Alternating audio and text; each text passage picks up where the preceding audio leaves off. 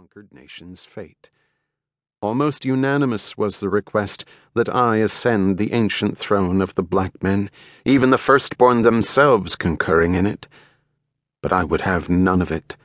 My heart could never be with the race that had heaped indignities upon my princess and my son. At my suggestion, Zodar became Jeddak of the firstborn. He had been a dator or prince until Issus had degraded him, so that his fitness for the high office bestowed was unquestioned. The peace of the Valley Door thus assured, the green warriors dispersed to their desolate sea bottoms, while we of Helium returned to our own country. Here again was a throne offered me, since no word had been received from the missing Jeddak of Helium, Tardos Mors, grandfather of Deja Thoris, or his son Mors Kajak, Jed of Helium, her father. Over a year had elapsed since they had set out to explore the northern hemisphere in search of Carthoris, and at last their disheartened people had accepted as truth the vague rumors of their death that had filtered in from the frozen region of the pole. Once again, I refused a throne, for I would not believe that the mighty Tardos Mors, or his no less redoubtable son, was dead. Let one of their own blood rule you until they return, I said to the assembled nobles of Helium as I addressed them from the pedestal of truth beside the throne of righteousness in the temple of reward, from the very spot where I had stood a year before when Zat Eris pronounced the sentence of death upon me. As I spoke, I stepped forward and laid my hand upon the shoulder of Carthoris, where he stood in the front rank of the circle of nobles about me. As one, the nobles and the people lifted their voices in a long cheer of approbation. 10,000 swords sprang on high from as many scabbards, and the glorious fighting men of ancient Helium hailed Carthoris, Jeddak of Helium.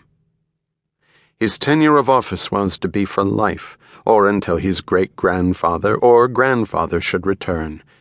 Having thus satisfactorily arranged this important duty for Helium, I started the following day for the Valley Door, that I might remain close to the Temple of the Sun until the fateful day that should see the opening of the prison cell, where my lost love lay buried.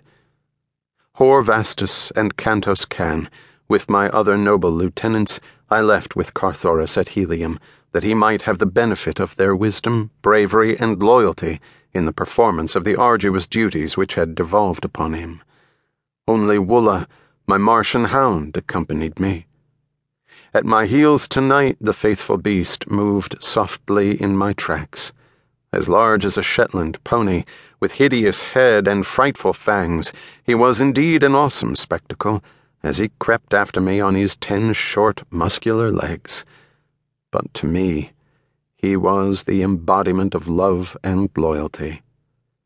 The figure ahead was that of the black dator of the firstborn, Thurid, whose undying enmity I had earned that time I laid him low with my bare hands in the courtyard of the temple of Issus, and bound him with his own harness before the noble men and women who had but a moment before been extolling his prowess. Like many of his fellows, he had apparently accepted the new order of things with good grace, and had sworn fealty to Zodar, his new ruler. But I knew that he hated me, and I was sure that in his heart he envied and hated Zodar, so I had kept a watch upon his comings and goings, to the end that of late I had become convinced that he was occupied with some manner of intrigue. Several times I had observed him leaving the walled city of the firstborn after dark, taking his way out into the cruel and horrible Valley Door, where no honest business could lead any man. Tonight, he moved quickly along the edge of the forest until well beyond sight or sound of the city. Then he turned across the crimson sward toward the shore of the lost Sea of Chorus.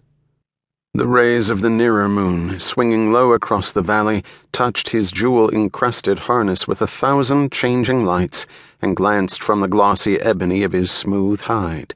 Twice he turned his head back toward the forest, after the manner of one who was upon an evil errand, though he must have felt quite safe from pursuit. I did not dare follow him there beneath the moonlight, since it best suited my plans not to interrupt his. I wished him to reach